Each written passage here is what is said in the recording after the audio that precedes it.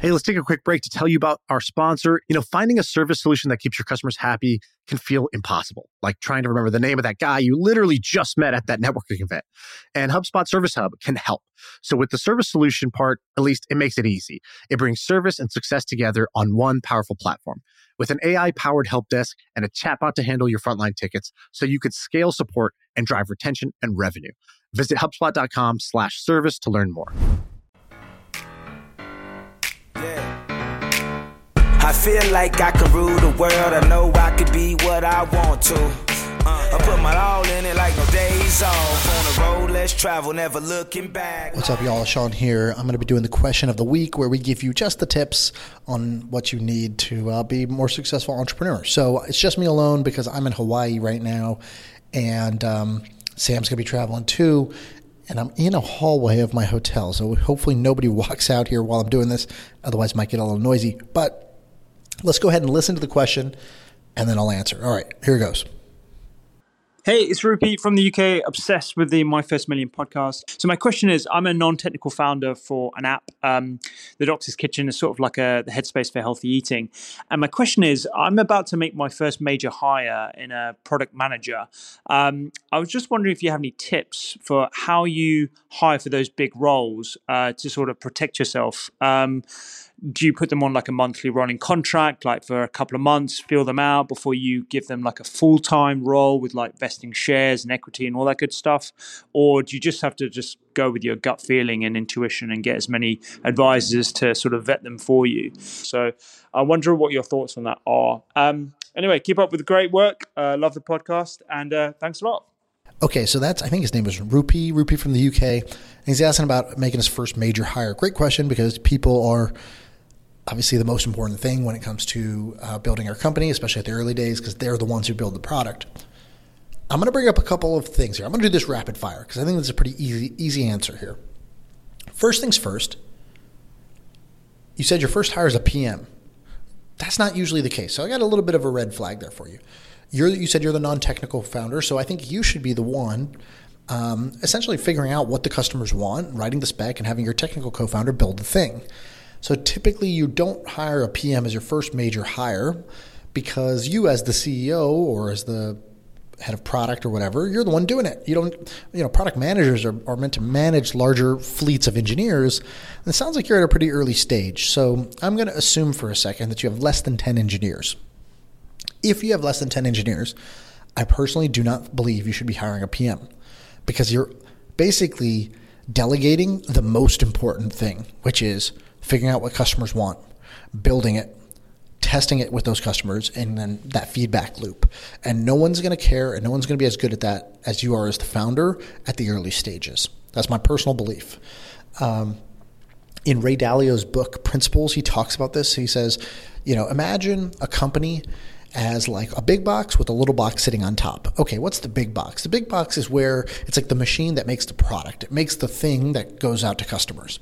And so in that machine, you have engineering, you have customer support, you have sales, you have all these different functions. And you might be working in one of those, right? So as the CEO, you might be the head of sales, right? Because you're the one picking up the phone, trying to go get customers. So you're working in the big box, but then there's this little box sitting on top, and that he calls that, I think, like a level 2 person.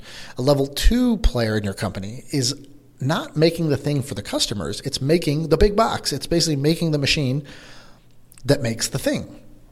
What does that mean? That means a level 2 is like what you typically imagine as a CEO or an executive or somebody like that, where they're not day-to-day actually making their product, but they're hiring and firing and promoting and incentivizing and structuring the company in a way where it will produce things that customers want. And so the way to think about this at an early stage is that by day, you're going to be working, at level 1 in the big box. You're actually going to be doing something. Maybe it's writing code. Maybe it's talking to customers. Maybe it's selling. Maybe it's customer support. Whatever you got to do, you're doing it. And then at night, you move up into the little box and you say, how can we make this machine more efficient? Maybe we should hire some customer support reps because I think I've figured out the customers kind of always have these same 5 issues and we just need somebody on the front lines answering them at this point. That would let me go do these other 3 really important things. And usually And so basically your job as the CEO of a startup is to, first figure out how to make a product that customers want, and then fire yourself out of the process of making that thing, right? So you eventually you at level 2, fire yourself at level 1, right? You, the exec, fires you, the salesman. So that's usually how this goes. Sounds like you're trying to do that, where you, the exec, are trying to fire you, the product manager. But my warning to you is this: at an early stage, before you have product market fit, that's usually the wrong move. And I'm assuming you don't have product market fit because I never heard of your product. But I could be wrong. And so we will answer what to do if you're at post product market fit. And if you keep hearing me say this phrase, product market fit, what the fuck does that mean, right? What is the definition of that? Well, there's no easy definition. People have tried, but honestly, there's no easy way to measure it.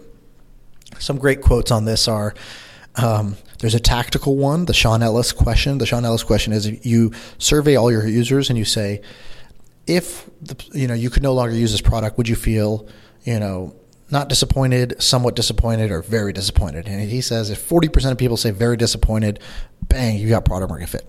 Well, it's a good indicator, but it's not foolproof. Mark Andreessen has a quote, something like, product market fit is like having sex. If you don't know if you have it, you're not having it. Something like that. I love that one. But the real one is the real feeling that you get. The one that best describes it to me is, as a founder, you often feel like you're pushing a boulder up a hill. You're pushing your product into the market. You're trying to find people that want it. You're trying to convince them to give it a try, and it really feels like you're pushing a boulder up a hill. High effort. Then at some point, when things click and you actually hit product market fit, it no longer feels like you're pushing it uphill. In fact, it feels like the boulder is now going downhill. It's going faster and faster, and you're just running, trying to keep up. And that's usually when you have a lot of customer demand, and now you need to hire more people just to fulfill it, just to not disappoint them, just to fulfill the promise you've made to them. And that idea of chasing the boulder downhill, that's when you want to start hiring PMs, because you figured out what people want, and now you're scaling up.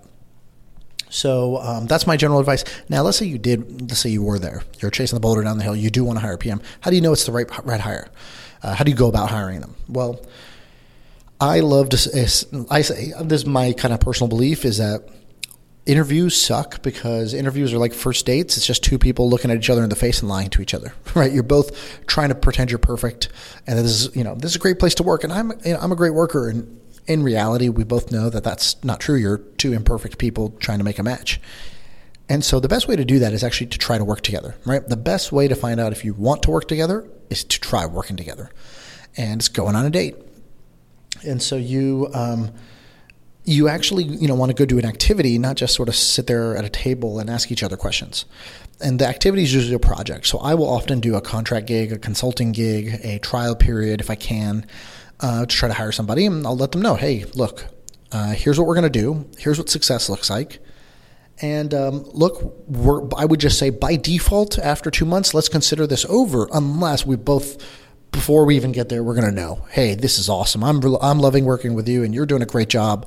So I will often bake in a by default, 3 months in, this is over, unless it's so awesome that we both want to opt in. And I found that works better than the opposite, where you hire somebody and the default is, oh, this is great, I'm in forever. And then when it's not so great, you're like, well, it's not bad enough for me to fire them. And that's how you get stuck with kind of mediocrity inside your company. So that's my preferred way of doing it. I don't always do that, because it's kind of a case-by-case, candidate-by-candidate situation. But if you ask me, in a perfect process, that's what I would do.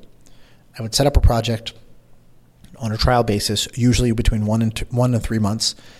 And I would let them know, hey, I'm looking to find somebody full-time, but it's going to be really, really hard for me to find somebody who I really trust, because I think this is a big role and I have a high bar.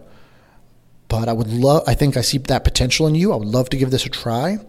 And look, at the end of this 3 months, if it's going great, it's going to be a no-brainer for us to make a full offer to you. And if it's not, look, we're going to have 3 months where we learned a bunch, we got to know each other, you're going to make some money, it's fully paid, and hey, we'll pull the plug on something without having committed long-term to something and disappointing each other. How does that sound? And most people are pretty down for that. They actually are open to that. And so that's my preferred way of doing things. I don't, like you said, ask advisors to interview them. I think that's a pretty big ask. So you got to get good at this, right? You want to develop great gut judgment on people. And the only way to do that is to go hire and fire and promote and, basically get a bunch of reps, make a bunch of mistakes, be really thoughtful each time you're hiring and each time you assess how it's going. Be honest with yourself. And if you do that, your feedback loop alone will help you get good at this thing, right? Because in the long run, it may not actually be this hire that's the important one. It's you getting good at hiring, right? And so you want to develop that skill, and you can't really delegate that out either, right? That's your primary job as an exec at the company. Okay, so best of luck, Rupy. Thanks for calling in with that, and thanks for everybody for listening to One Question Friday. Yeah. I feel like I can rule the world. I know I could be what I want to. I put my all in it like no days off. On the road, let's travel, never looking back.